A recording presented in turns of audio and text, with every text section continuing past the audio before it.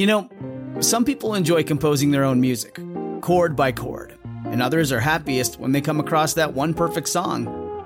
Work is not a lot different than that.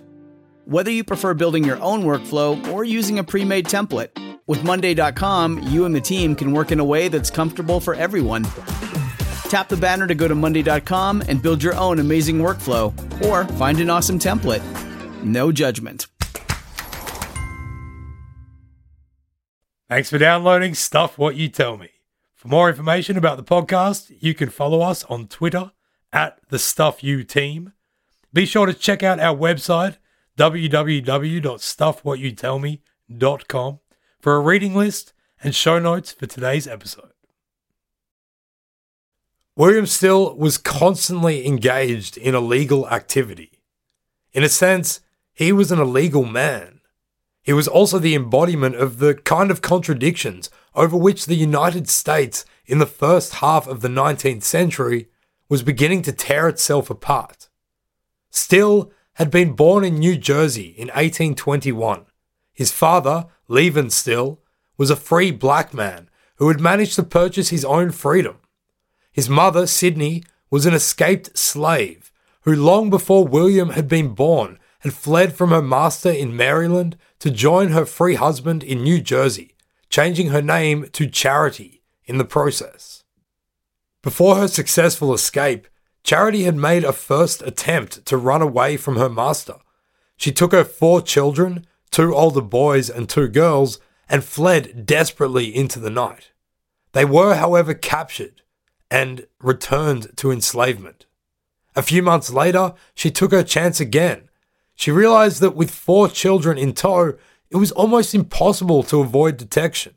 So she had to make what one assumes was the most heartbreaking decision of her life and choose which of her children she would leave behind. Women, as we discussed in our previous episode, were particularly vulnerable to the violence inflicted upon all slaves by their masters. So Charity left with her daughters, figuring that her sons had a better chance to grow into tough men who could defend themselves. She must have considered that she might never see them again. Soon afterwards, her enraged former owner sold the 2 boys as revenge, and they were taken into the Deep South, this vast, inaccessible region into which slaves simply disappeared. William was the youngest of the 14 children that his mother and father had in the years following her arrival in New Jersey. According to the state's law, William was born a free man. According to Maryland law, however, he was as much a slave as his escaped mother still was, even after years of living as a free woman. Around 21 years of age, William left New Jersey and his life as a farmhand and moved to Philadelphia. In 1847, at age 26, he married a woman named Letitia George. Together, they had several children, of whom 4 survived infancy. In the same year that he got married, he also took a job as a clerk and somewhat janitor at the Philadelphia office of the Pennsylvania Anti-Slavery Society, which also had a vigilance committee dedicated to raising funds for and giving assistance to runaway slaves. He would soon prove himself a capable man and was shortly thereafter appointed the chairman of the Vigilance Committee. In 1850, whilst sitting at his desk in Philadelphia, Still received a man into his office who had recently bought his own freedom, but who had been unable to buy that of his wife and children. He had come to Philadelphia hoping to find his mother, from whom he had been separated a long time before, when he was still just a child. William listened ever and ever more carefully as the man told him his story. His name was Peter, and he, alongside his brother, named Levan, had been separated from their mother some 40 years before and sold on south to end up in Alabama. Although Levan had died from being whipped in 1831, Peter had survived and been able to forge a life as a fairly dutiful slave who worked as the foreman on the plantation of his owners. His owners had even tried to buy his wife, who was, along with their children, owned by a neighbor, but the offer had been refused. Peter's life changed when his owner decided to start hiring him out to earn additional income for the family. He spent nearly a decade working several different jobs, with the money he earned going to his owner.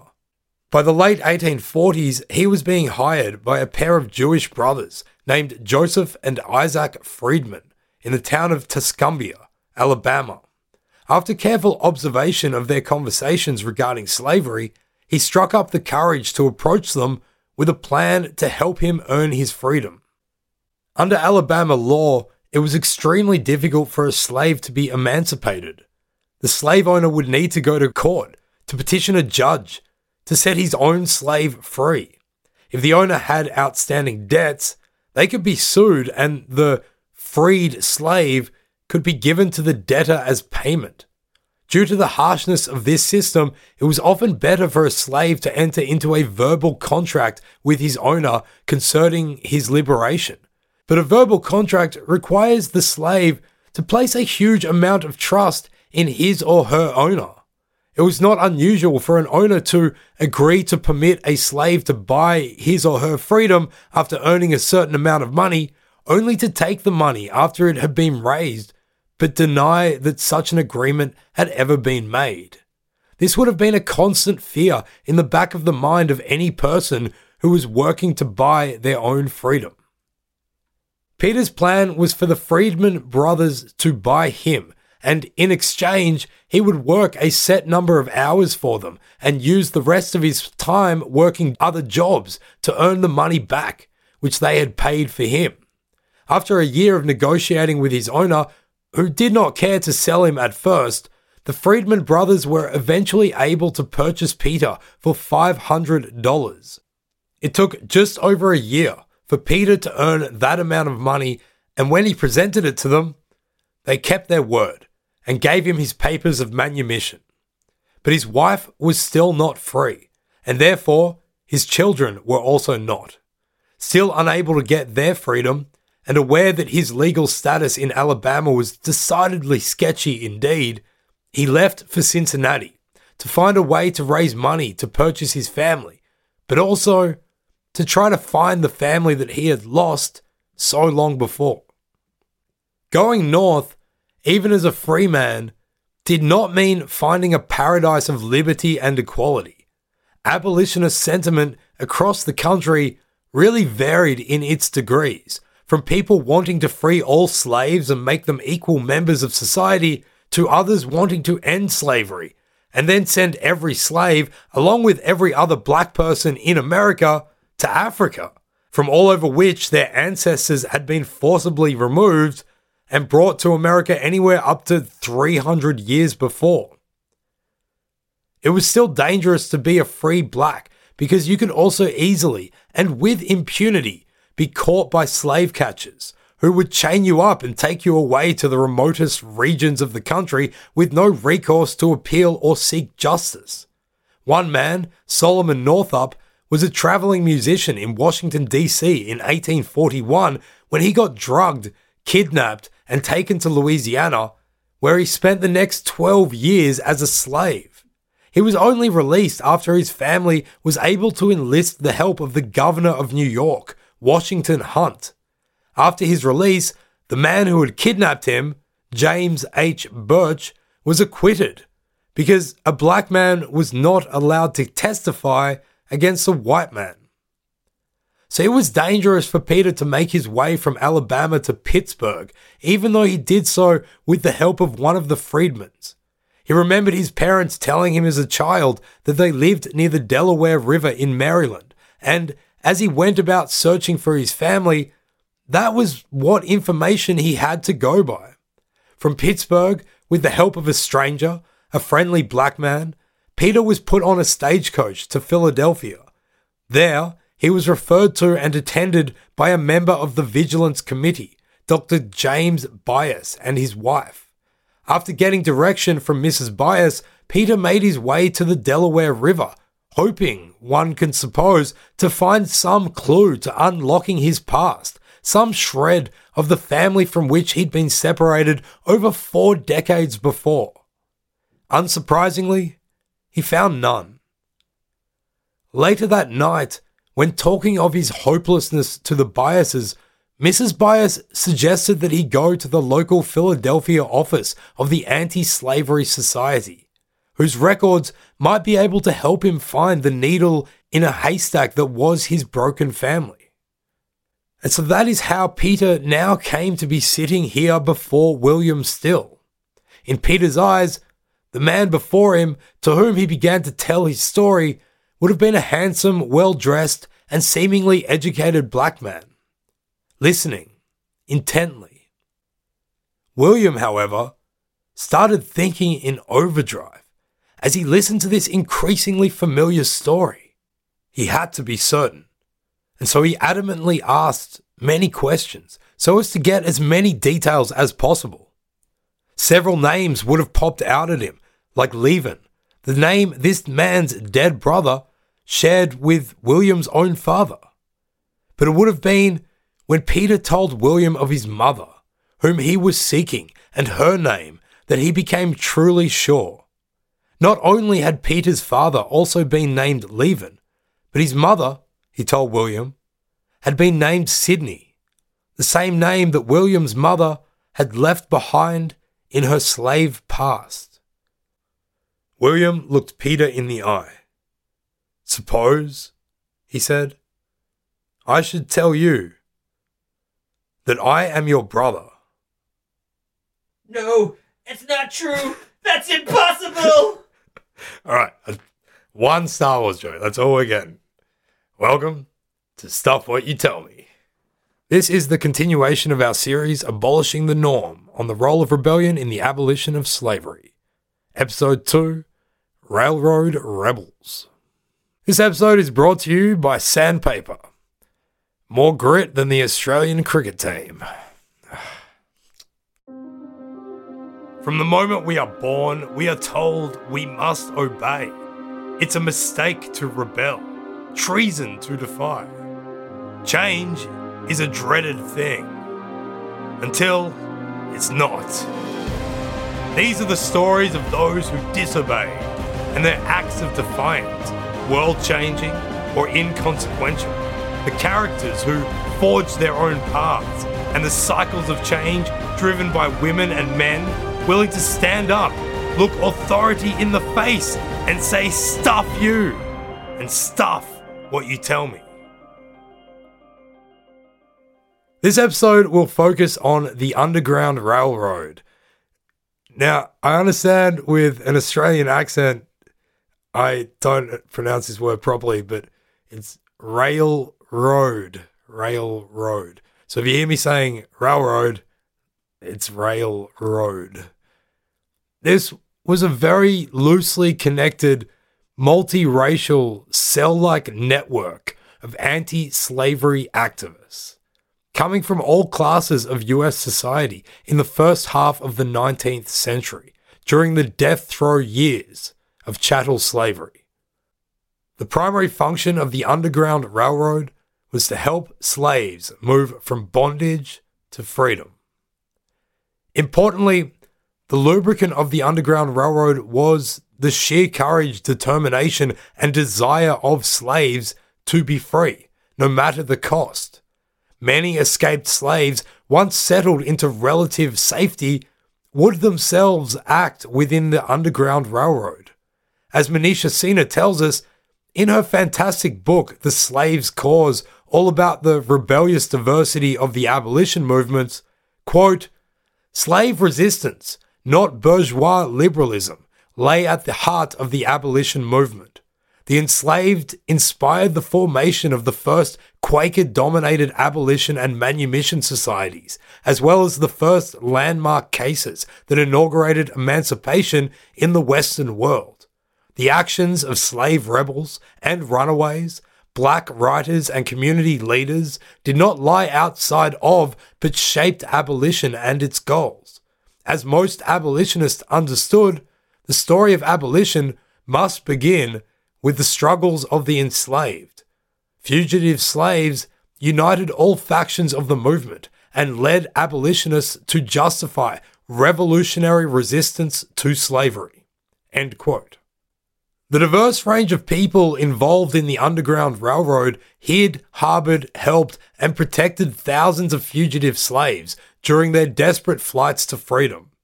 It was an organically and haphazardly grown network of rebels, most of them anonymous to many in their own time, let alone to the historical record of our own. These rebels, comprising settlers, runaways, the still enslaved, freed slaves, and more, somehow coalesced with enough purpose to individually and collectively risk all kinds of danger in order to achieve their singular aim, delivering those in need out of slavery. The functioning of the Underground Railroad is a fundamental thread woven indelibly into the fabric of United States social history. As podcasters with a particular affinity for people who stick it to the man, we bloody love what these people did and think their efforts are worth celebrating. The terminology that became a part of the Underground Railroad operations reflected the contemporary boom in locomotive technology and use during the 19th century. Routes, collaborators, and systems for getting away were all devised and established over many years. Conductors were those who would go to meet runaway slaves and help move them from stop to stop. Station masters were those who gave them respite, food, shelter, maybe a moment or two of some small ease and comfort. Word of the fugitives would be sent forward of their movement from station to station, passed by conductors and station masters to other, often unknown conductors and station masters, as well as between others whose rebellion consisted only of the conveying of information within the Underground Railroad network. These people were constantly engaged in illegal activities, and by being so, they liberated tens of thousands of people. Historian and writer Fergus Bordewich, who's written a great book on the Underground Railroad called Bound for Canaan, describes the illegal activity thus, quote, "It was the country's first racially integrated civil rights movement in which whites and blacks worked together for 6 decades before the Civil War, taking great risks together, saving tens of thousands of lives together, and ultimately succeeding together in one of the most ambitious political undertakings in American history. In an era when emancipation seemed subversive and outlandish to most Americans, the men and women of the underground defied society's standards on a daily basis, inspired by a sense of spiritual imperative, moral conviction, and, especially on the part of African American activists, a fierce, visceral passion for freedom." End quote. It was the existence of the Underground Railroad that had allowed Peter Still to find his brother, as lucky as that occurrence may have been. He may not have been a runaway himself, but he was tended to and helped by the exact kind of various random people who formed the Underground Railroad, such as the Biases, who were connected to the Vigilance Committee. We're going to leave the story of William and Peter in a moment and return to it later on. But before we do, here's a bit of good news about it. After 42 years, their mother, Charity, formerly Sydney, was able to lay eyes on one of her 2 lost sons and to grieve and begin to get closure over the fate of the other, who had perished under the whip years before. That's a remarkable thing, and the reunion must have gone some way to easing the pain she'd been carrying for so long. Peter was also tearily introduced to his 8 remaining brothers and sisters. The story of the Still family is a powerful one, as it puts on full display many of the elements that made this time in US society before the Civil War so wrought with contradictions and division. To find the family from which he'd been torn, Peter had to tear himself from his own family, leaving them enslaved. Astounded by the reunion, From that point on, William Still took particular care to document as much as he could from each fugitive he would come across, or who came across him. He realized how many people, just like his brother, would be seeking their families, and how vital every piece of information about individuals would be to that end. Consequently, he would end up documenting the travails of around 700 people. In 1872, he compiled them into a book with supporting letters and other documents presenting to the post-slavery United States the preservation of his people's stories. For him, it was important that his freed brethren embrace a hard-working lifestyle of ambition and endeavor before they could fully enjoy the blessings of freedom. He wrote, quote, "Well-conducted shops and stores, lands acquired and good farms managed in a manner to compete with any other, valuable books produced and published on interesting and important subjects. These are some of the fruits which the race are expected to exhibit from their newly gained privileges." End quote. And how, according to Still, were they going to create those things? Well, he argued that it would be, quote, "through extraordinary determination and endeavor, such as are demonstrated in hundreds of cases in the pages of this book, in the struggles of men and women to obtain their freedom, education, and property. These facts must never be lost sight of." End quote. In this episode, we will be relating stories of runaway slaves and of the people who helped them. Each of them was a rebel to a system built and sustained by the justification of human slavery. For some, though not all, of the stories herein, we can thank the diligence of William Still in compiling his book. Good bloke was William Still. Tensions over slavery had, before the Still brothers met in 1850, been brewing for well over half a century.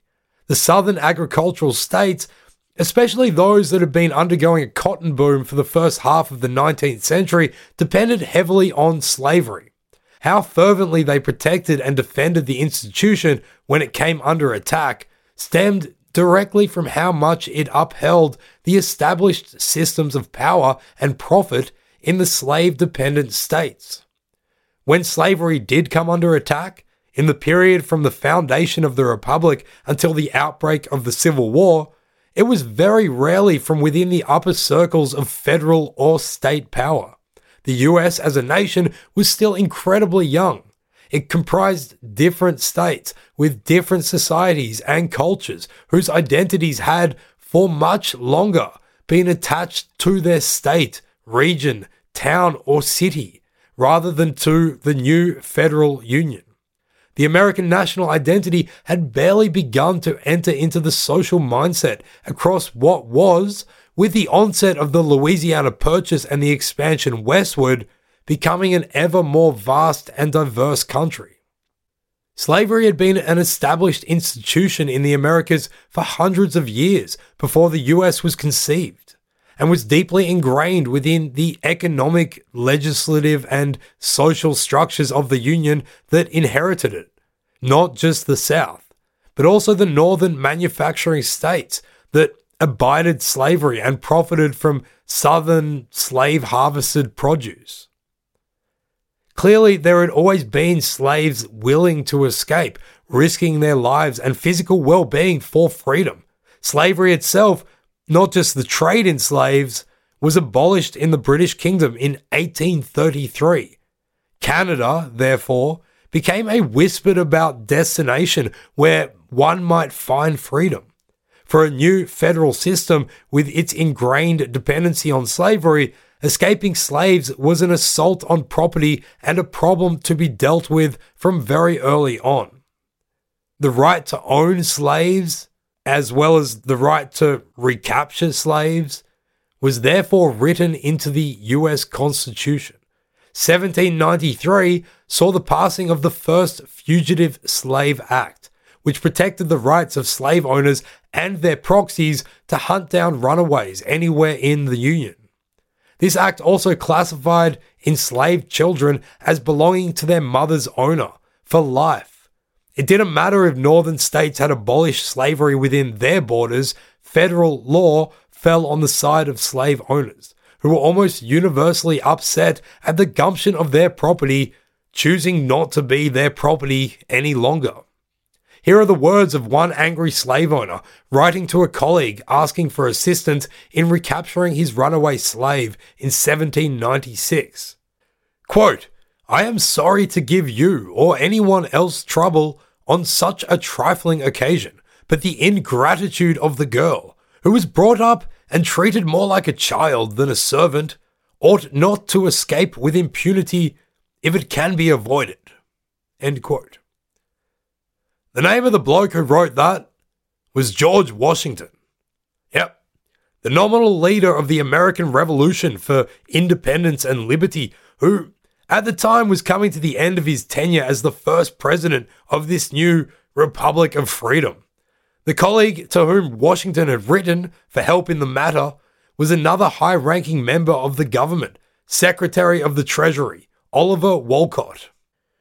Washington's slave, Oni Judge Staines, had been working in the president's house in Philadelphia as the hand servant to Martha Washington.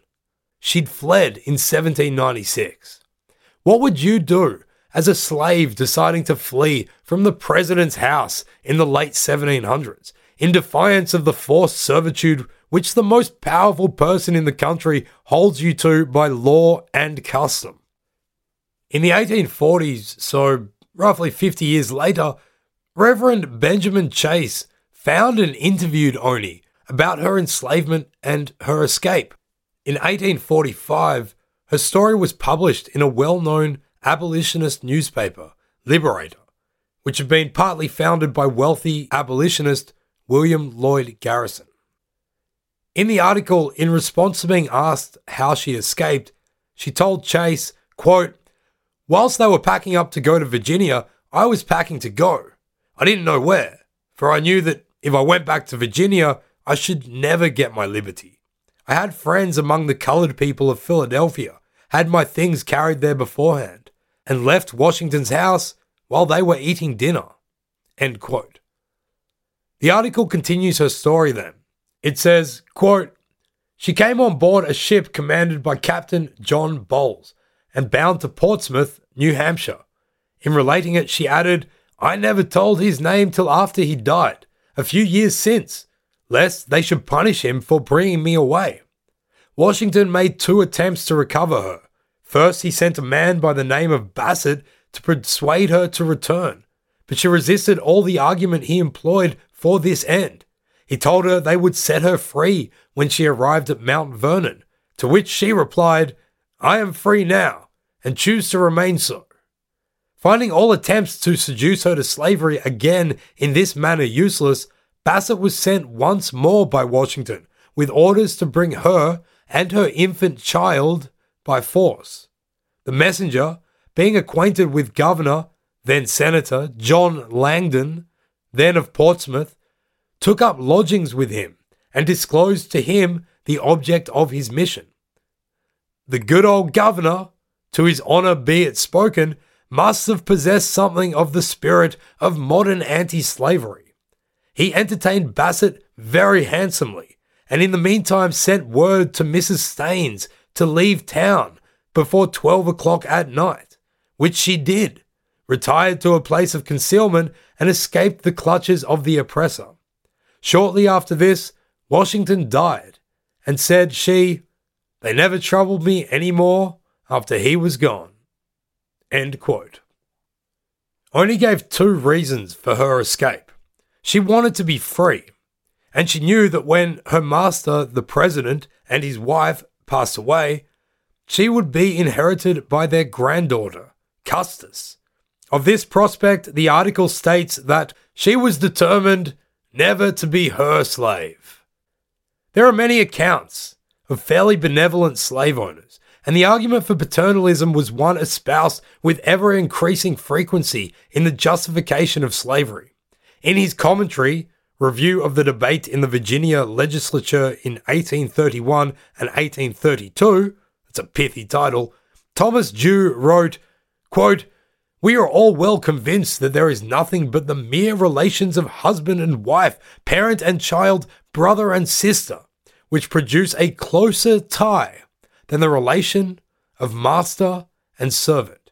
We have no hesitation in affirming that throughout the whole slave-holding country, the slaves of a good master are his warmest, most constant, and most devoted friends." End quote. He even makes a footnote, though, that, quote, "There are hundreds of slaves in the southern country who will desert parents, wives or husbands, brother and sister, to follow a kind master.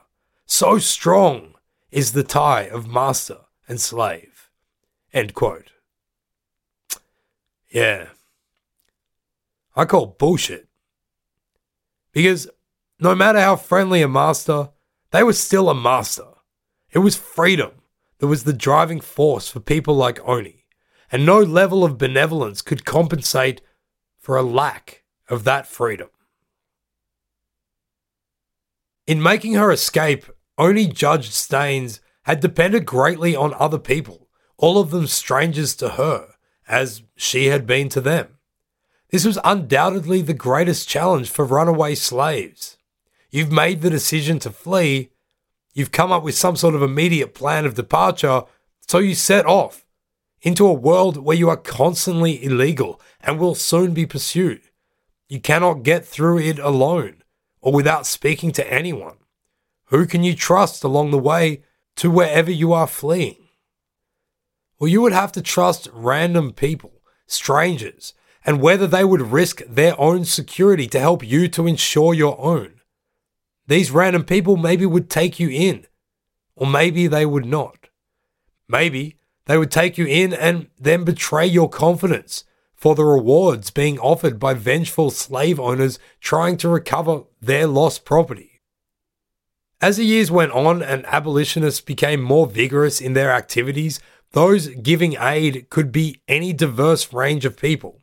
Some became deliberate operatives, conductors who would steal into plantations in the night to liberate slaves and help them flee north, or at least get onto the Underground Railroad.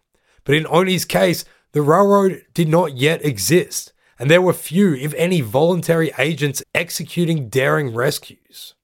In her case, the willingness of the ship's captain to risk his own welfare, and whose name she protected for decades thereafter, as well as the friendly governor who waylaid Washington's slave hunter, were both occurrences of great fortune upon which she and her freedom relied.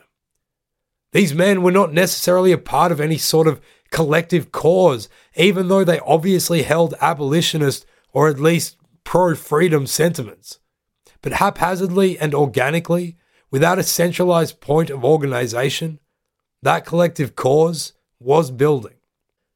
It is with acts of kindness, or at least non-malevolence, such as those undertaken by the captain and the governor, that the Underground Railroad came into being.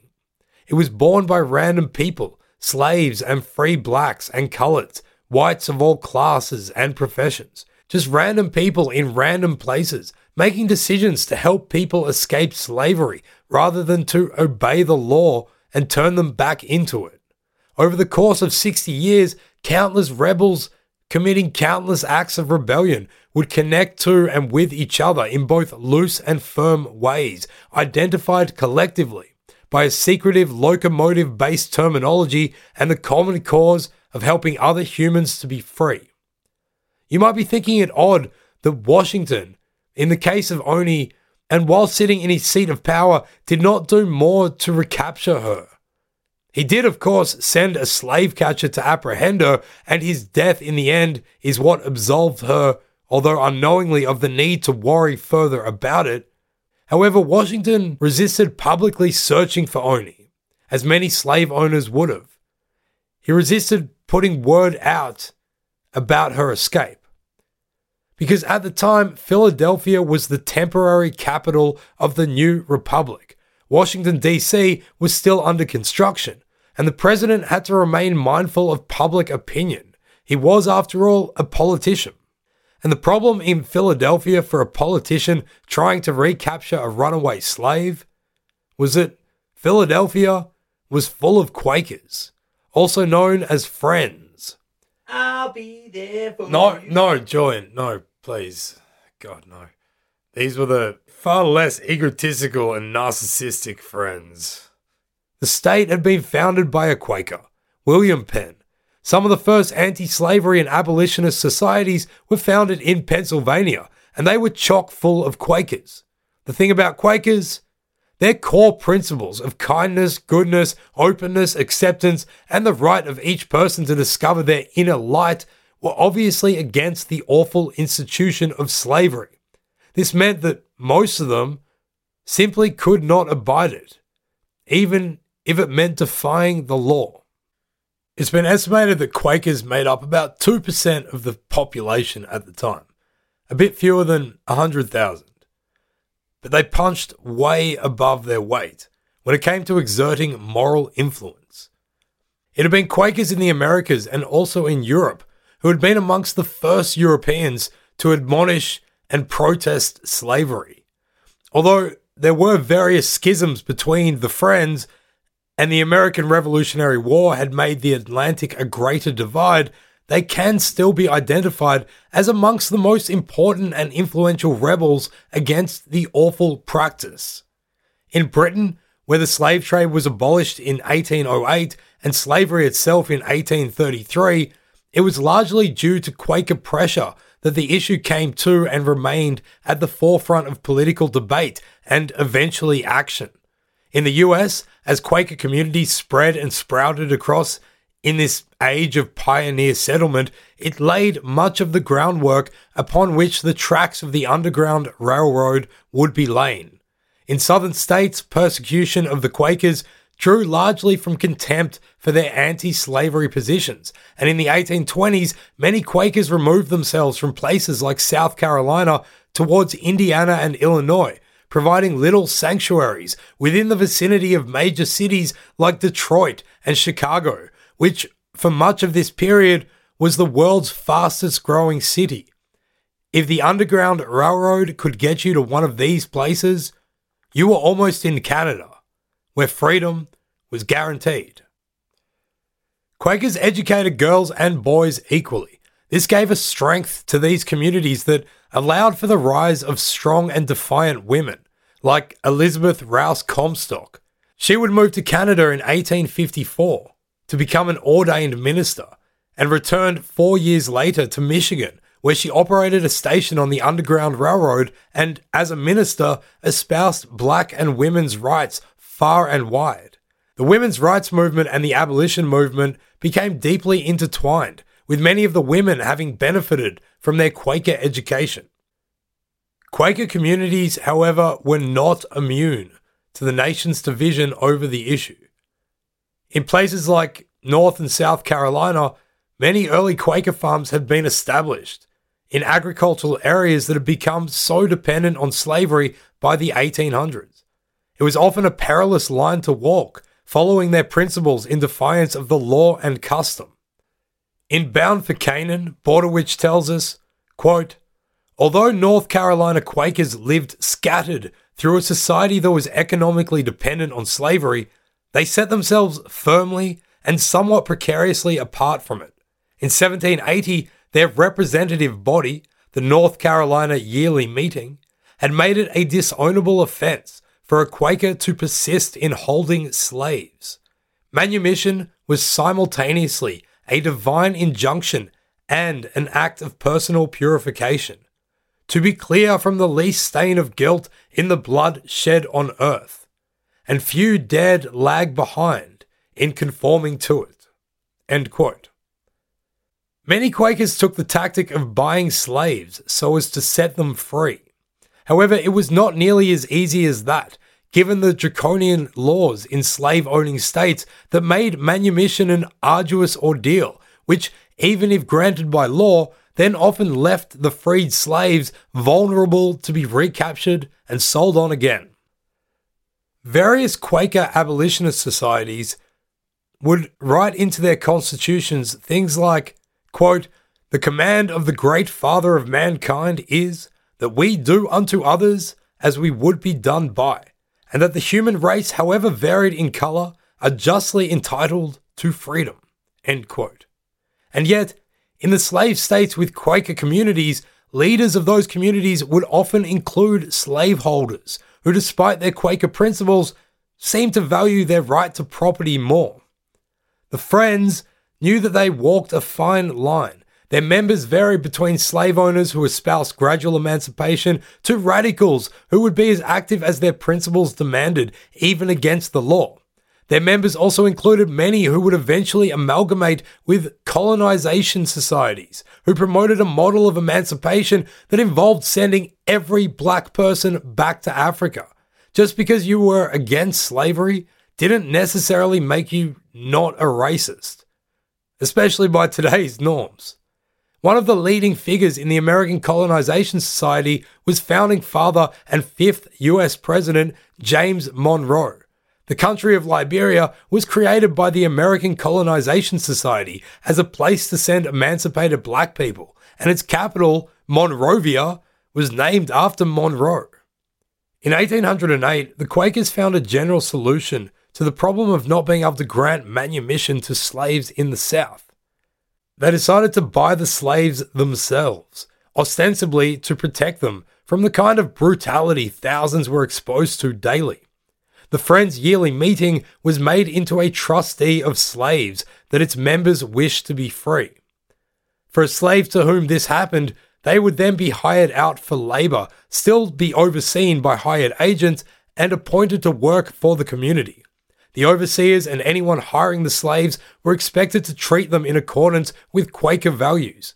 Along with buying slaves for this purpose, many slaves became the property of the Quaker communities, when individuals took the opportunity to relieve themselves of slave ownership and donated their slaves to the yearly meeting. It would be incorrect to say that all Quakers became a part of the activism of the abolition movement. While generally their principles and virtues demanded the rights of every person, and many were very active in assisting runaways, opinion within the Friends on how to end slavery reflected the divisions in the general society over the slavery question as a whole. That there were many abolitionists amongst them meant that their presence allowed for an abolitionist social narrative to start building in and around the urban centres where they settled, including in the increasing frontier settlements that spread with the growing nation. These areas became focal points of the resistance, not only giving sanctuary to runaways, but raising funds and support for the communities of free blacks and coloureds that inevitably came into being, and who were the real core of the Underground Railroad and abolition movement. Furthermore, just keeping the issue of slavery as one that remained on the table of national discussion was more than the pro-slavers wanted, and Quaker sentiment and activism went a long way towards this function. Levi Coffin, a Quaker farmer born in North Carolina in 1798, knew that slavery was abjectly despicable from the time that he was a boy. Two things happened in his youth that affected him greatly, wherefrom he developed what seemed to be an already existent and instinctual sense of slavery's opprobrium.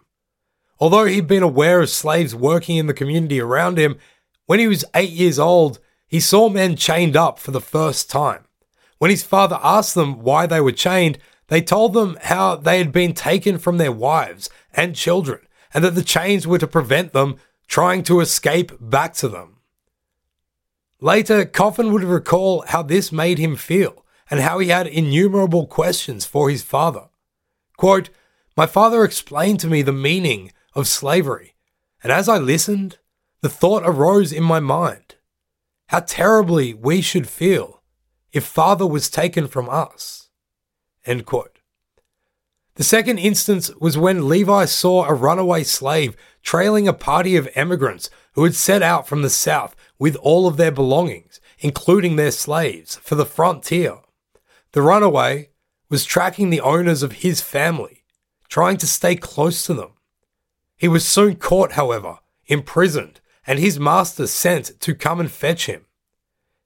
His family would likely not have even known that he had been following them.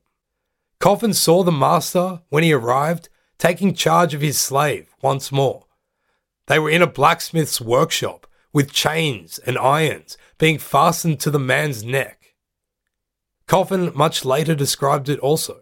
Quote, "One end of the chain, riveted to the Negro's neck, was made fast to the axle of his master's buggy. Then the master sprang in and drove off at a sweeping trot, compelling the slave to run at full speed or fall and be dragged by his neck.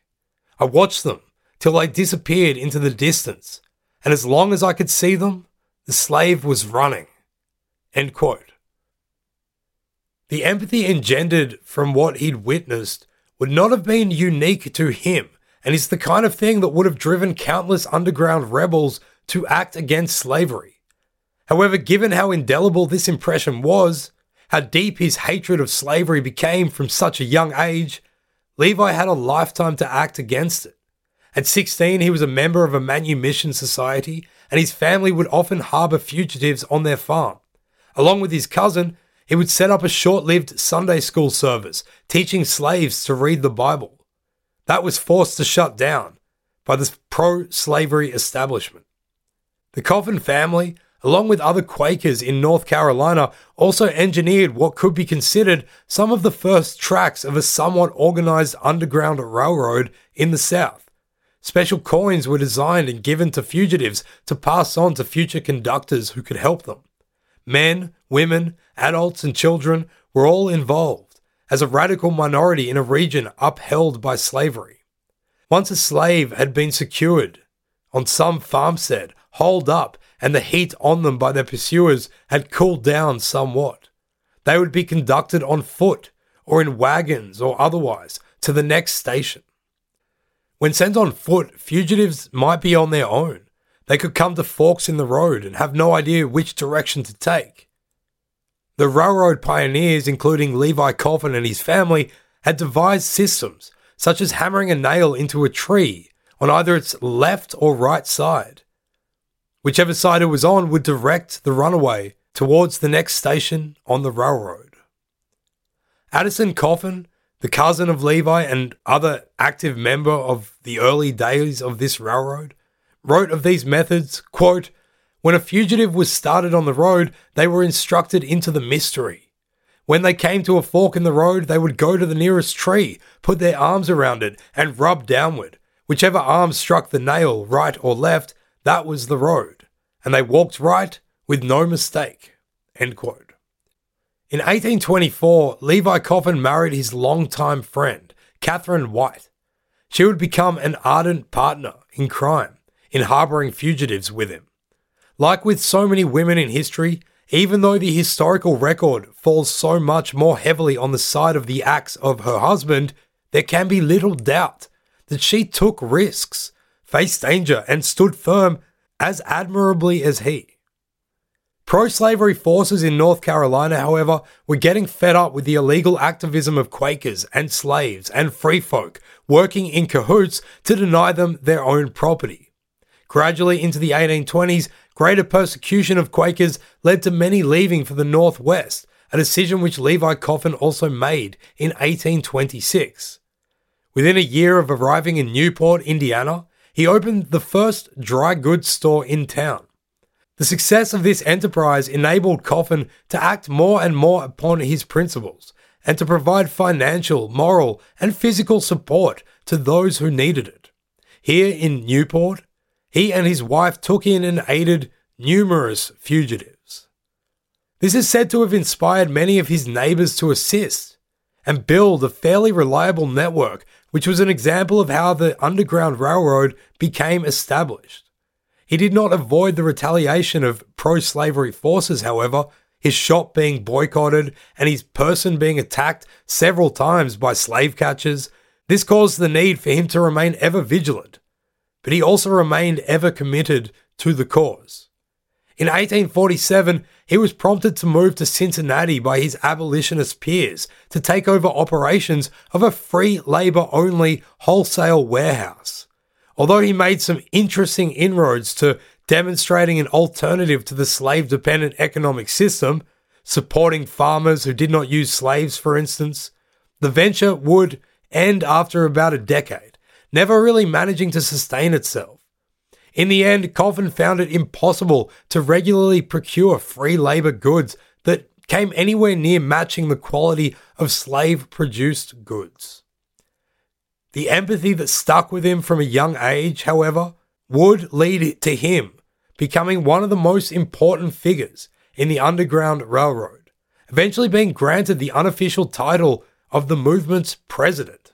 In Cincinnati, the house he and his wife settled in became a regular station where escaped slaves would disguise themselves as workers, servants, or even occasionally guests on their way along the railroad. It is generally agreed upon by historians that Levi and Catherine helped harbor around 2,000 fugitives prior to the outbreak of the Civil War.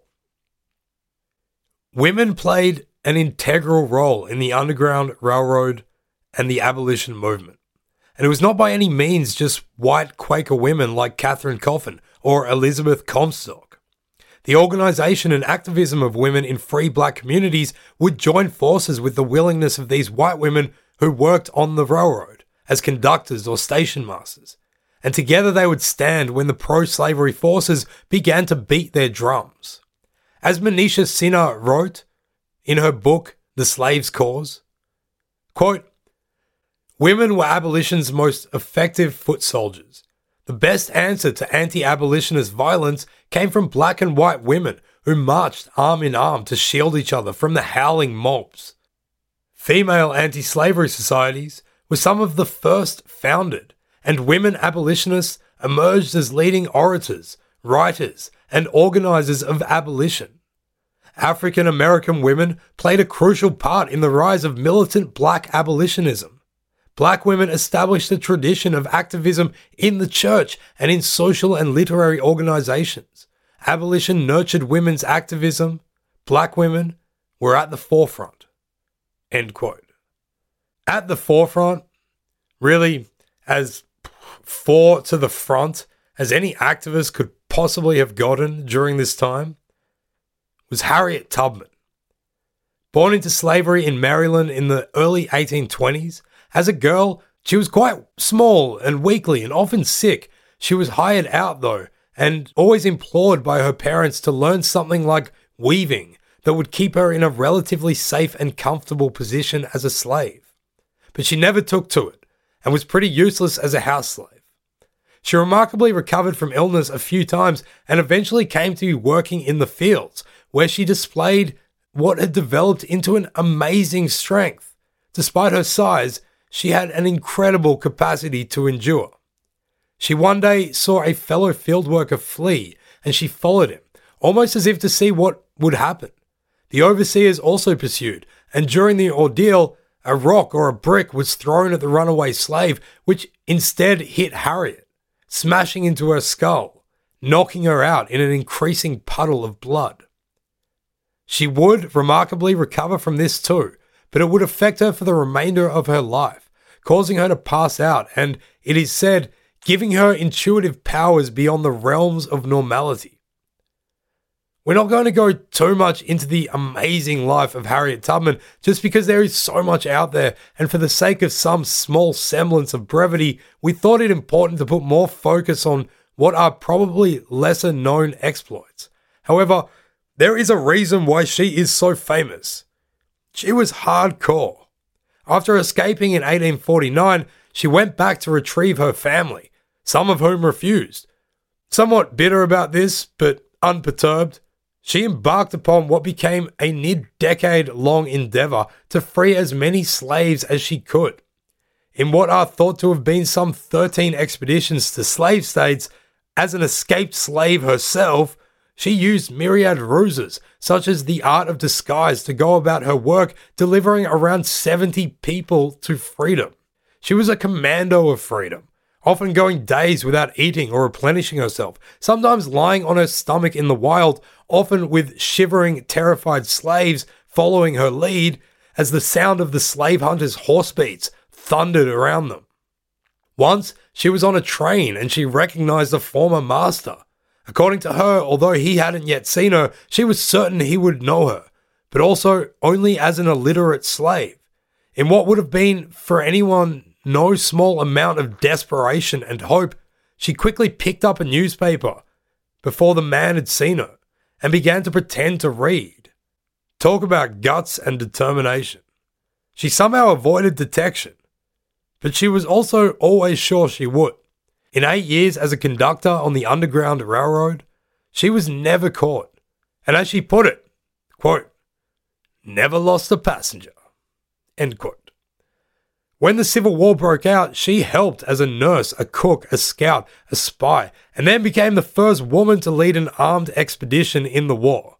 Harriet Tubman deserves a statue as big as that given to any slave emancipator, because she was the absolute superstar champion of the game. Of course, it is impossible to know all of the characters who assisted in the collective surge of humanitarianism that was the Underground Railroad, but those like Coffin and Tubman show the lengths that people were willing to go to. So up until now, the situation was something like this. Slave owners since the 1790s have been constitutionally protected by the law in their pursuits to recover their property. A rebellious cohesion of free black communities growing naturally and providing bases of sanctuary for fugitives, combined with various white abolitionists, many of whom were Quakers, and escaping slaves.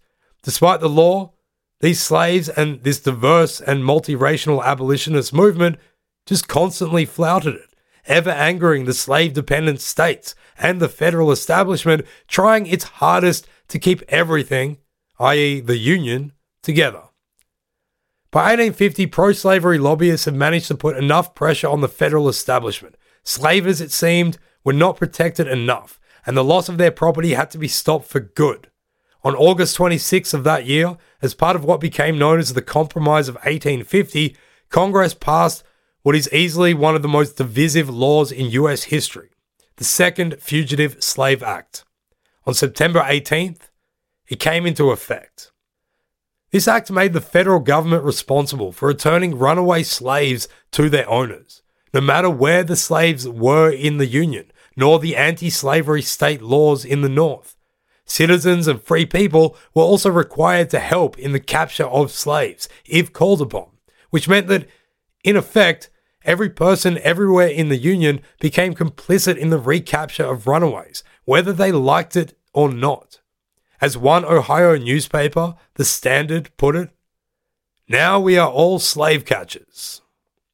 If you were found to be helping an escaped slave, you faced 6 months jail time and a $1,000 fine. Black people could be arrested just on the word of an alleged slaveholder or their proxy, did not have the right to a trial by jury, and could not testify on their own behalf. The special commissioners, who ruled over the slave cases, were paid $10 for every slave they returned to their owners, but only $5 for every person they released. Between 1850 and 1860, of 343 fugitive slaves who appeared before these special commissions, only 11 were freed. All of a sudden, as an escaped slave, you were safe nowhere in the United States, North or South. So now, more than ever before, Canada became the destination for slaves traveling on the Underground Railroad. Slave masters painted a bleak picture of Canada to try and deter slaves who might have been dreaming of fleeing there. They told them that it was a land where winter lasted for 10 months, where famine was widespread, and where people had to wear clothes made of their own hair. Many slaves, however, saw through these lies or thought the risk still worth it, and became more resolved than ever to escape. It is remarkable that people who lived in a country which just 80 years earlier had thrown off the yoke of the British Empire in striving for inalienable rights, such as life, liberty, and the pursuit of happiness, were now en masse seeking a return to the land of Queen Victoria in the search for those same rights. One of the most well-known characters in the abolitionist movement and the Underground Railroad is Frederick Douglass, who himself escaped slavery and became an amazing orator, central figure, and fierce activist for equal rights. He was the first male to attend a women's rights convention, for instance. He also became the most photographed person in America in the 19th century. In an age that included some of the most influential people in US history, that's a pretty big deal. Worthy of an Instagram account, at least. We haven't really discussed Douglas much, and we will. He will figure much more later in our story in future episodes. But right here, he has a great quote, his reaction to the Fugitive Slave Act, and it's just too good to leave out. Of this horrendous law, he wrote, quote, "Woe to the poor panting fugitive! Woe to all that dare be his friends! Woe to all that refuse to help hunt him down, hold him fast, and send him back to his bloody prison house! Woe to all the just and merciful in the land." End quote. Whoa, that's a lot of woe. Too right. The disastrous consequences for the human beings caught in the machinations of the Fugitive Slave Act can be seen in the story of George McQuarrie, which is related to us later by Levi Coffin. He and 3 slaves escaped from a plantation in Kentucky in 1849 by stealing a skiff and rowing across the Ohio River with pieces of bark as oars. His companions continued on to Canada, but he decided to settle down in Ohio, where he soon after married a free coloured woman, began a family, and established himself as an upstanding member of the community. Soon after, however, the Fugitive Slave Act came into being. After 4 years, that's right, 4 years, when someone else in his town became aware of the fact that he was an escaped slave and discovered that there was also a $100 reward for anybody who provided information as to his whereabouts, they made contact with his former owner. As soon as his former master found him, he was arrested. This would be the first enforcement of the Fugitive Slave Act in Ohio, and the special commissioner, before whom it was brought, referred the case to a Supreme Court judge, given the scale of opposition to it and that the enforcement of it now would be setting a precedent. McQuarrie's lawyers argued that human rights should be more important than the laws of the land. Justice John McClain, yippee-ki-yay, in reaching his ruling, and in spite of his awesome name, said, quote, "I cannot here be governed by sympathy. I have to look to the law and be governed by the law, and to guard myself with more than usual caution in such a case when judgment might be warped by sympathy. This is not a case for sympathy. The evidence certainly is complete that the fugitive had a kind master. Of this matter, we on the north bank of the Ohio River have no concern. The law has been enacted by the highest power, that none is higher, is acknowledged by all men. Sooner or later, a disregard for the law would bring chaos, anarchy, and widespread ruin. The law must be enforced. Let those who think differently go to the people who make the laws. I cannot turn aside from the sacred duties of my office to regard aught but the law. By the force of all the testimony and the law, I am bound to remand the fugitive to his master." End quote. And so, it is in the context of this absolute drama going around the issue of slavery nationwide that William Still met his brother, and from then determined to write down the stories of the fugitives who came by his office on their flights northward. The contents, irrefutable evidence of the crimes that were being committed, was so dangerous to him and everybody whose information was in them that he stored them in the crypt of a nearby cemetery every night. Nevertheless, he knew the importance of keeping these almost unbelievable stories of each slave's actions in the face of overwhelming odds against them. These stories were written against the establishment's wishes. William Still wanted them to be known. And who would we, at Stuff What You Tell Me be, to deny him that? So let's tell some of them. There was no way to know if his daring plan was going to work. It was March 1849, and Henry Brown, a slave in Richmond, Virginia, had decided to escape. Like pretty much all slaves, all his life, Henry would have seen that men Women, adults, teenagers, children, friends, and family were all liable to be put up and sold off at auction, merely at their owner's whim. Sometimes those being sold would know for a long time beforehand what was coming. Sometimes the act would be a total surprise. Henry would have known that he and his family were as subject to this as every other slave. He was a skilled tobacco worker who had worked hard for years to try and buy his own as well as his wife Nancy and their children's freedom. They were owned by a neighbouring master, but he hadn't earned enough in time.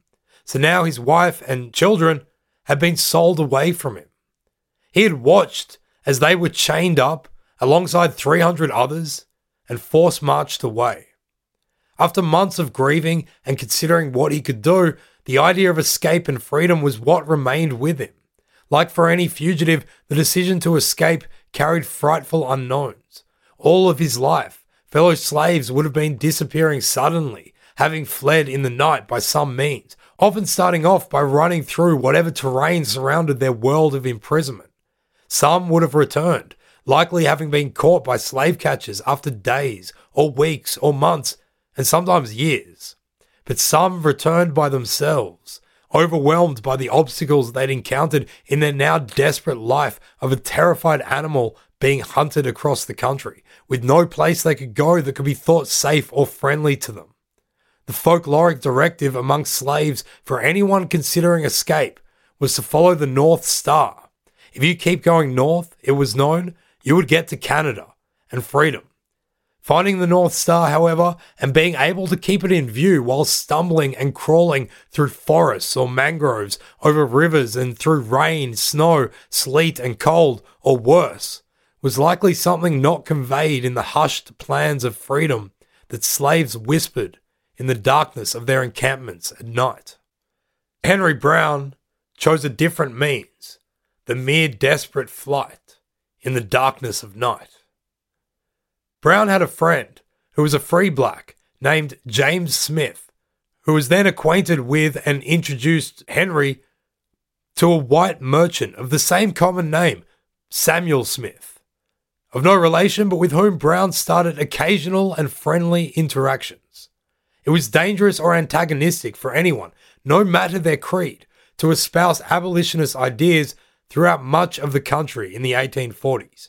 Sam Smith betrayed his sentiments to Brown by suggesting that his skills as a tobacco worker might flourish better were he a free man. When Brown finally confided in Smith that he intended to escape, Smith agreed to help him, in return for a payment, of course. Brown was willing to pay half of what he had, which amounted to $86. But first, they needed a plan. The plan came to Henry like a revelation from above. Quote, "The idea suddenly flashed across my mind of shutting myself up in a box and getting myself conveyed as dry goods to a free state." End quote.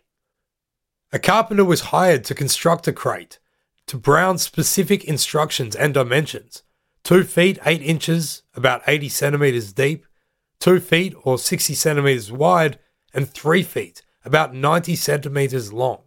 It was lined with baize, a coarse woolen material. Smith wrote to an acquaintance in Philadelphia, Passmore Williamson, a Quaker abolitionist, telling him to expect a delivery. When Brown stepped into the box, it was in the presence of the two Smiths, two free men who were willing to break the law in order to pursue the right of freedom for an enslaved one.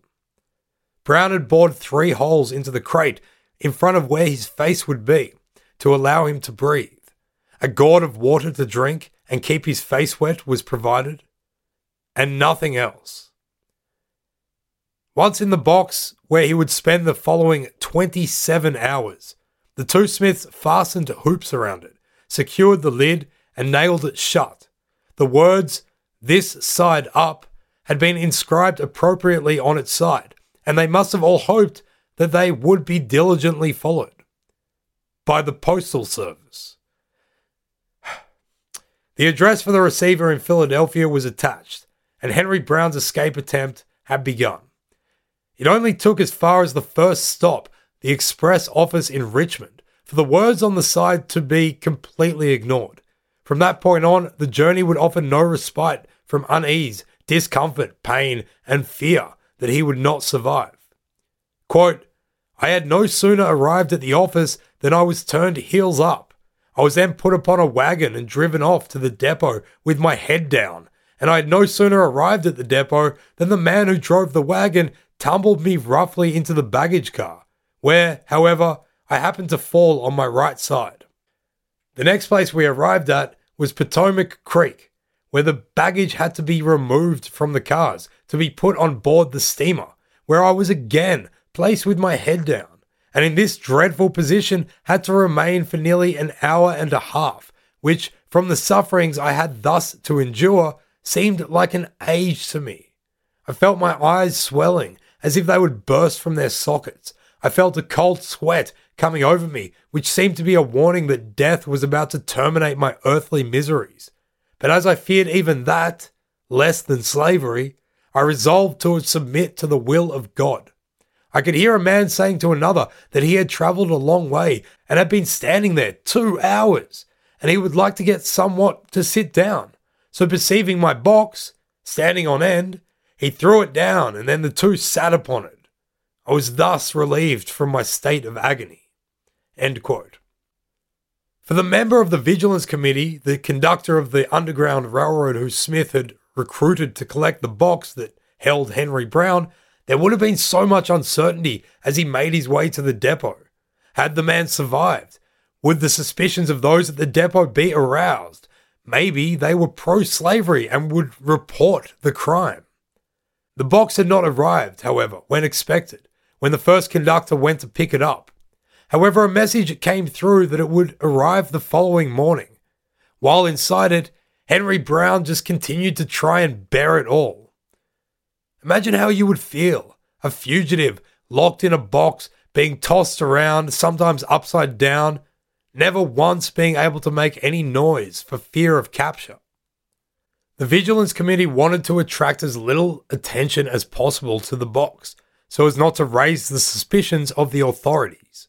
A merchant who dealt often with the express office was then recruited to make inquiries and to send one of his men, an Irishman named Dan, to collect it and bring it straight to the anti-slavery office.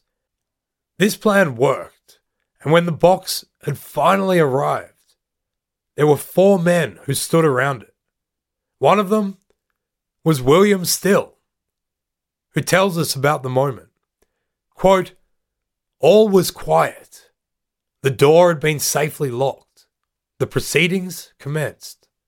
Mr. McKim rapped quietly on the lid of the box and called out, all right?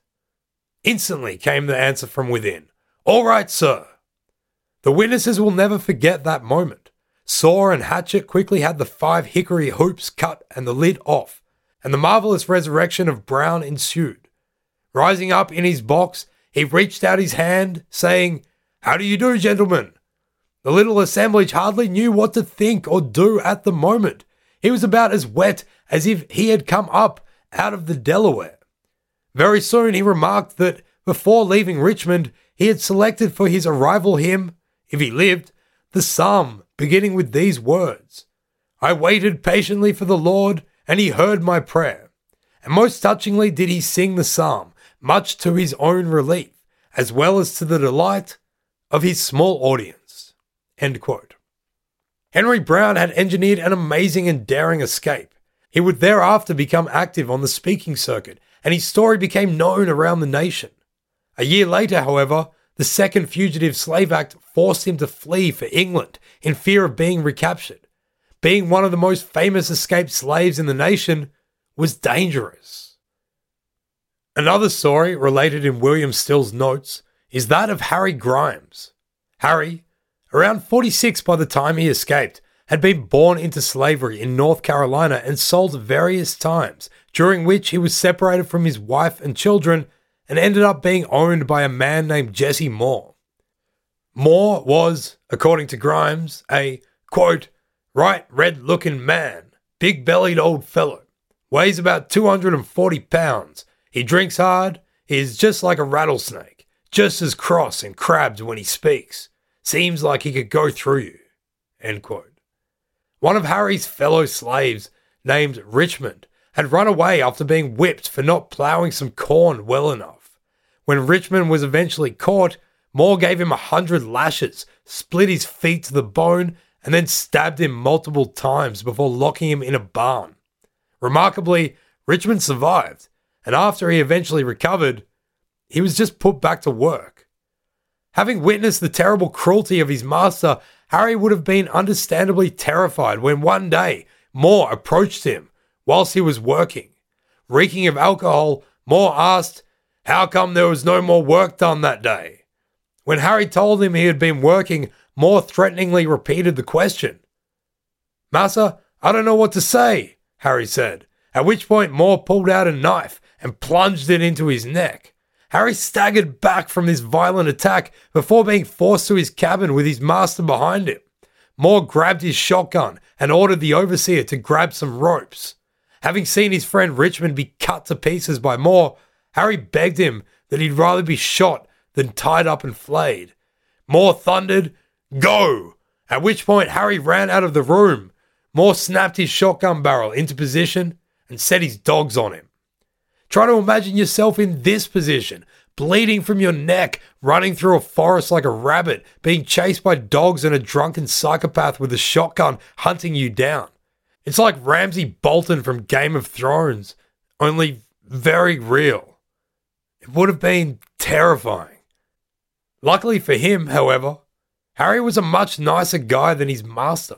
He had always been kind to the dogs and had often fed them, so they actually refused to chase him. Moore and the overseer grabbed some horses and went after him into the forest, but they were unable to find him. In his rage, he flogged 4 other slaves and declared that if he could find Harry, he would tie him to a tree and empty the shotgun into him. Harry was now a fugitive slave, alone in the marshy Carolinian wilderness. Harry must have been a resourceful man, however, because he was able to survive in the swamp for 7 months, eating only what he could scavenge and living in the hollow of a poplar tree. He suffered greatly from the elements, with no shortage of challenges. At one point, a moccasin snake tried to enter into his little treehouse. He called it the poisonous kind of snake we have. He was forced to chop it in 2. The entire time he was hiding, his thoughts were only on how to get to a free country. Eventually, he managed to come into contact with the saltwater underground captain named Fountain, who would bring him to Philadelphia and put him in touch with William Still. He was practically naked, and his most valuable and indeed only possessions were his memories of his long-lost wife and 8 children. As has probably become clear, one of the basic common threads running through the stories of the Underground Railroad is that people were either trying to be reunited with their families or had been torn away from them, so now had nothing left to lose. This theme continues in another story about a girl named Maria Weems, who escaped when she was just 15 years old. Her father was a free man of colour. Her mother was a slave, and we all know that means that's why she was a slave too. After learning that their family was to be broken up and sold off to the Deep South, her parents began to work closely with Quaker abolitionists to start a ransom fund to buy them out of bondage. Despite being offered $700 from Maria, her owner, a man named Charles Price, refused to sell. After rejecting this offer multiple times, Price began to worry that Maria might try to escape. He became so paranoid about this prospect that he made her sleep beside he and his wife's bed so that he could always keep an eye on her. In October of 1855, however, she was able to make her escape. She fled 15 miles to Washington, D.C., where she was able to be reunited with some of her family. But due to the $500 bounty on her head, she was taken to the house of their family's lawyer, Jacob Bigelow. Bigelow was a Quaker, whose home was a station on the Underground Railroad, and there she stayed for 6 weeks, waiting for the storm around her to die down, and for the right moment to put the final escape plan into action. One night, in November of 1855, the Bigelow family doctor, Elwood Harvey, pulled up with his carriage in front of the White House. Yes, the White House. That White House. and walked into the passenger compartment at the back. Out of the shadows, his coachman, one Joe Wright, that's quotation marks there, walked up, took his position on top, and calmly rode the carriage away from the White House and out of DC towards Philadelphia. Joe Wright was, of course, Maria Weems, dressed up as a coachman. Together, she and Elwood Harvey kept up this charade for a few days before arriving at the home of William Still, where everybody was astonished at her disguise. Some couldn't actually believe that she wasn't a boy, even after learning the truth. Maria eventually traveled all the way to Canada, where she settled. We can't help but imagine that she must have given a sneaky middle finger to that symbol of establishment power, the White House, when she departed on her journey to freedom. What a champion. It's uncertain how many slaves escaped through the 60-something years of the Underground Railroad. Most estimates lie between 25 and 40,000, with the National Underground Railroad Freedom Center putting it as high as 100,000. Other statistics suggest, however, that the endeavor was not as successful as we might today like to believe. In 1850, there was an estimated free black population of 435,000. 10 years later, following some of the most prolific and advanced Underground Railroad activity, this was put at 490,000, over half of whom lived in the South. Given that natural increase definitely happened, an increase of 65,000 would suggest that successful escapes were not nearly as numerous as the upper estimates suggest. Regardless, there is no doubt that thousands of lives were saved that otherwise would not have been, and it was due to the lengths that law-breaking rebels, which included the slaves themselves, were willing to go to. So now that we've heard some of the stories that William Still documented, let's go back to his own, and that of his brother, Peter, who had left his family behind in the South, pursued his long-lost family, and was now going to do everything he could to secure his wife and children's freedom. As he told it to someone, quote, "I would as soon go out of the world as not to go back and do all I can for them." End quote. Against his family and Philadelphia's entreaties not to, Peter returned to Alabama. This was a massive risk given that he had basically no rights, even as a free man. He had to pretend to be a slave for hire and secretly met with his wife and children, telling them to prepare for some kind of escape attempt. His wife, Vina, gave him a gingham cloak that he might pass on to any rescuer so that she would immediately recognize it and know when the escape was happening.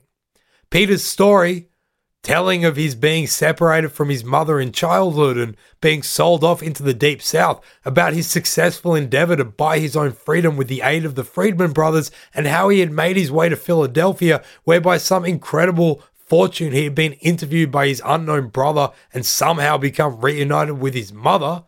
That story had all been published in the Pennsylvania Freeman, one of the many anti-slavery newspapers being published around the country.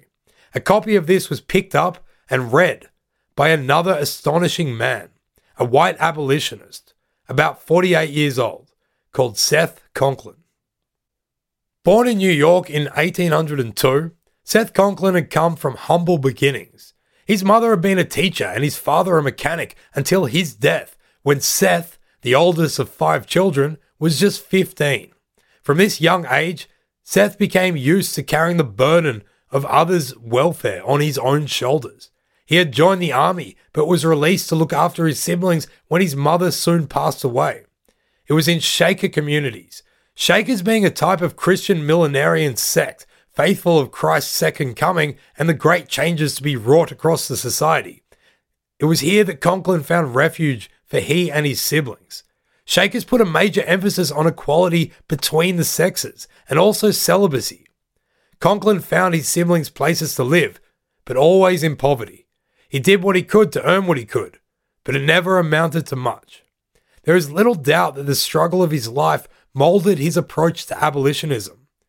Author of Bound for Canaan, Bordowich, tells us that this was, quote, an appallingly grim childhood that left him with the cocky combativeness of a perpetual survivor, coupled to an indelible affinity for every underdog he ever met." End quote. It's thought that he became an active abolitionist somewhere around 1830. Indeed, his only known words, besides letters that he would later write to William Still, are in a letter that he wrote to his sister, warning her of the inherent racism within the colonization movement. Before he met William Still, Conklin had been a kind of rogue abolitionist mercenary, never caring for a dime, acting on his own volition to help slaves escape, and to do things like expose and threaten those who would betray a slave's confidence. William Still tells us of how, after reading about Peter's story in the newspaper, Conklin came into the two brothers' lives. Quote, "Seth Conklin was naturally too singularly sympathetic and humane not to feel now for Peter, and especially for his wife and children left in bonds as bound with them. Hence, as Seth was a man who seemed wholly insensible to fear, and to know no other law of humanity and right than whenever the claims of the suffering and the wronged appealed to him, to respond unreservedly, whether those thus injured were amongst his nearest kin or the greatest strangers. It mattered not to what race or clime they might belong. He, in the spirit of the Good Samaritan, owning all such as his neighbours, volunteered his services without pay or reward to go and rescue the wife and 3 children of Peter Still." End quote. When Peter returned to Philadelphia again, somewhat dismayed at his being unable to free his family, he was met with the news that this stranger was going to burden the risk required to rescue and deliver them to him in freedom.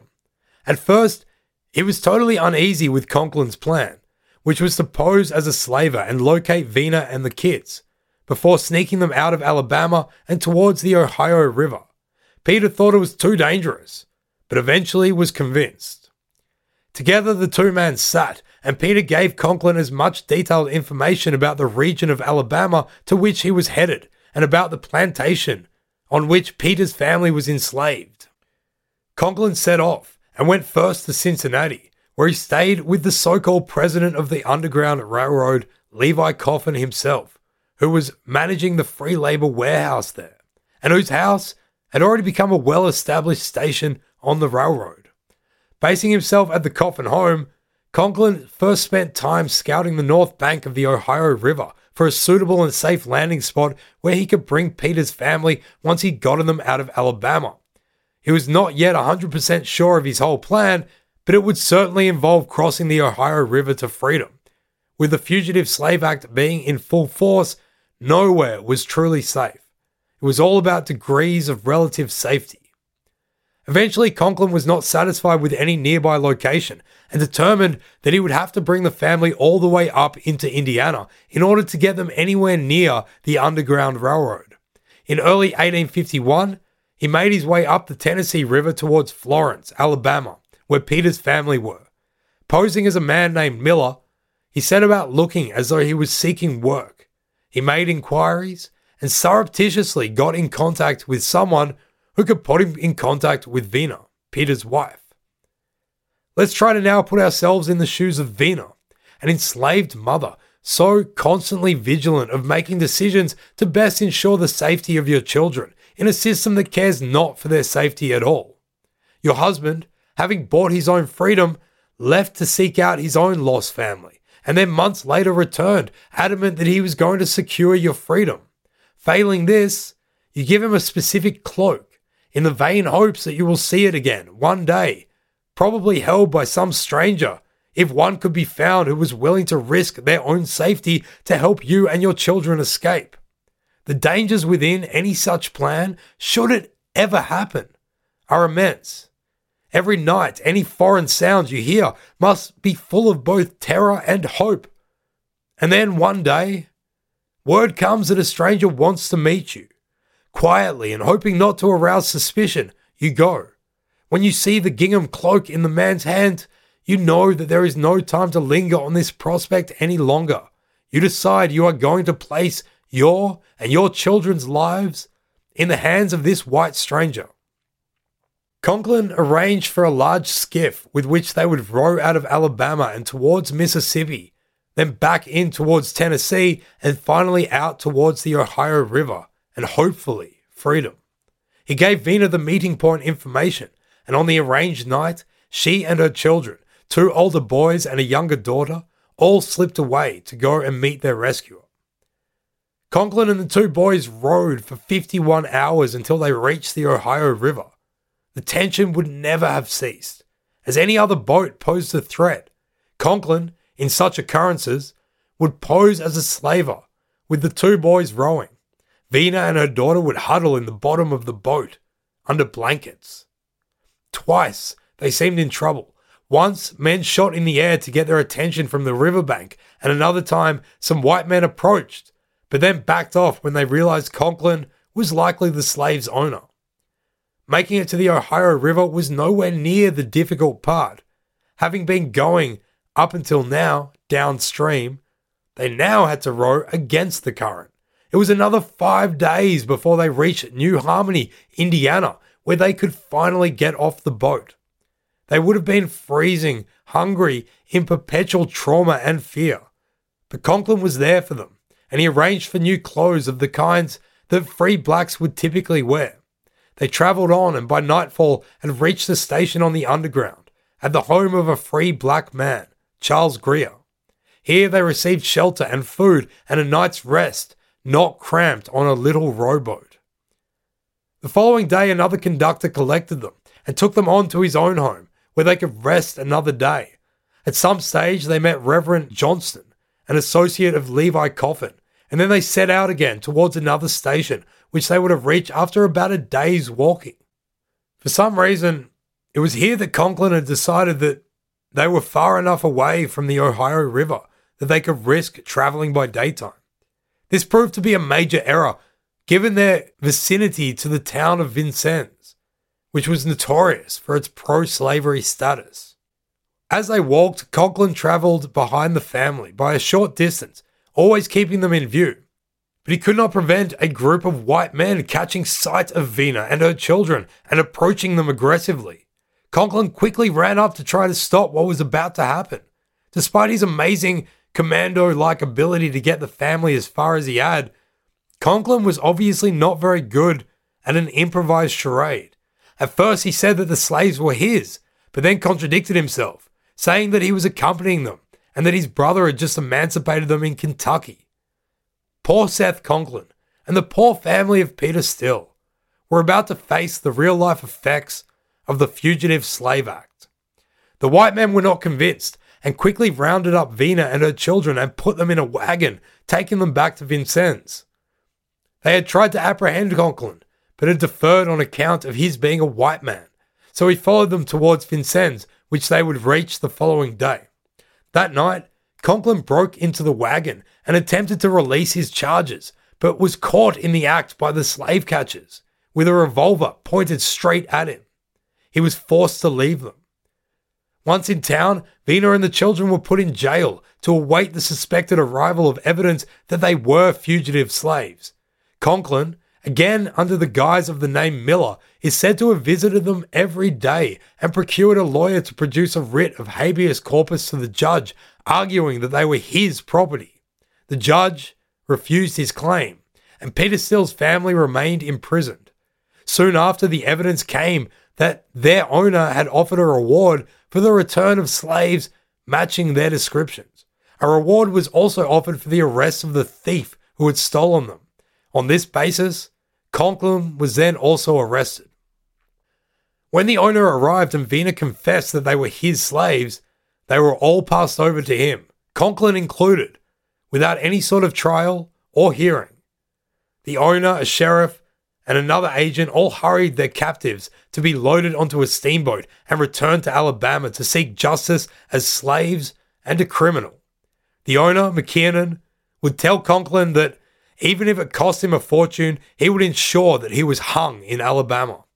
Conklin showed no remorse, regret, or sense that his actions had not been in the right. His conscience was clear. During the entire ordeal of the Still and Conklin runaway party, major members of the Underground Railroad like William Still and Levi Coffin were engaged in trying to stay up to date, letter being written after letter and exchanged furiously amidst the network. After the party had met Reverend Johnson, they were supposed to reach the next railroad station, but had never made it. To those following their progress, it was here that they disappeared. Until this article appeared in the Philadelphia Ledger, a daily newspaper, on the 9th of April. Quote, "Runaway Negroes caught. At Vincennes, Indiana, on Saturday last, a white man and 4 Negroes were arrested. The Negroes belonged to B. McKiernan of South Florence, Alabama, and the man who was running them off calls himself John H. Miller. The prisoners were taken charge of by the Marshal of Evansville." End quote.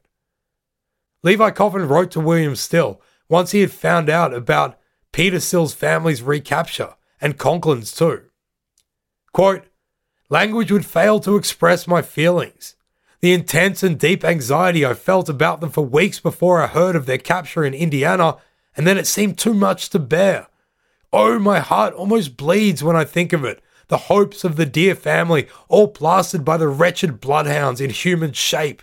And poor Seth, after all his toil and dangerous, shrewd, and wise management and almost unheard of adventures, the many narrow and almost miraculous escapes, then to be given up to Indianians, to these fiendish tyrants, to be sacrificed. Oh, shame, shame! My heart aches, my eyes fill with tears. I cannot write more." End quote. He then goes on to write a bunch more, but don't let that take away from how invested the members of the Underground Railroad had become by the time the Fugitive Slave Act was bearing down on them and all runaways. They cared deeply, deeply enough to flout the law in preference to their principles and beliefs that slavery as an institution was the rotting core of the nation. For one night on its journey, the steamboat that carried Vina and her children back into slavery and Conklin towards pro-slavery justice docked at the mouth of the Cumberland River. No one will ever know exactly what happened, as reports vary, except that the next morning, the body of Seth Conklin was pulled out of the river. He was still in chains, and his head had been bashed in. Reports would be made that he had attempted to jump onto a passing barge, and by doing so, fell into the murderous waters below. Levi Coffin expressed his firm belief that it wasn't the waters that were murderous. Seth Conklin's sacrifice wasn't in vain, however. Fergus Bordowich writes, quote, "In a curious way, Conklin's death helped free Peter's family after all. Though less well remembered, the apparent murder of Seth Conklin became one of the most widely discussed events of that tumultuous and pivotal year. For many months thereafter, Peter travelled profitably among abolitionist gatherings, telling the story of his enslavement and Conklin's martyrdom, and appealing for donations to buy his family out of slavery." End quote. In 1855, Peter Still was finally able to buy his family's freedom. Seth Conklin's death is a demonstration of the violence that was becoming more and more prevalent in the United States as the opposing sides in the issue of slavery started to dig themselves more firmly into position and become more active towards their causes. In this episode, we have focused on the actions of people at a grassroots level rebelling against the establishment of a system that denied liberty to so many. These stories, which we have told, are just a tiny fraction, themselves only a few survivors compared to all those stories which have been lost to history. Looked at in isolation, the acts undertaken by the people involved in the Underground Railroad are amazing, but by themselves, they wouldn't have necessarily changed the entire society and country. However, the functioning of the Underground Railroad as this organic, radical, and rebellious grassroots, multiracial form of cooperation lubricated the gears of a social narrative that would set massive changes into motion. It took these ordinary people doing these extraordinary things for systematic change to begin. So here we are, in the 1850s. The United States was growing fast, and new territories were opening up for settlement. given that the society in general was already so divided over the question of slavery. There was no way these new territories were going to escape the violence that had already begun to rear its ugly head. One of these new territories, Kansas, was about to start bleeding. And it is towards that bloodshed that we shall march in the next episode of Stuff What You Tell Me. Thanks so much for listening to what was undoubtedly the longest, most epic episode we've ever made. We hope that you had a few moments to sit down, take a break. Perhaps someone brought you a snack in between. A bit jealous. Massive thanks go out to all of you, everyone. Thank you. I could shout out random names and hope that they apply to each and every one of you, but you know who you are. What we'd like to ask is that you go out and tell people about us. No, look, go and tell one person. Each of you out there, walk up to one person, whether they're your friends, family, go up to a stranger and just shout the name of our podcast in their face, but not in a way that will make them want to listen to us. Go and tell your grandma. Go and tell your dog. Not your dog. Don't tell your dog.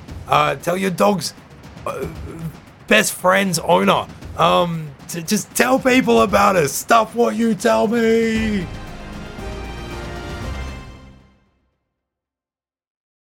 This has been a production by Julian Smith and Joe Wegasani, part of the Recorded History Podcast Network.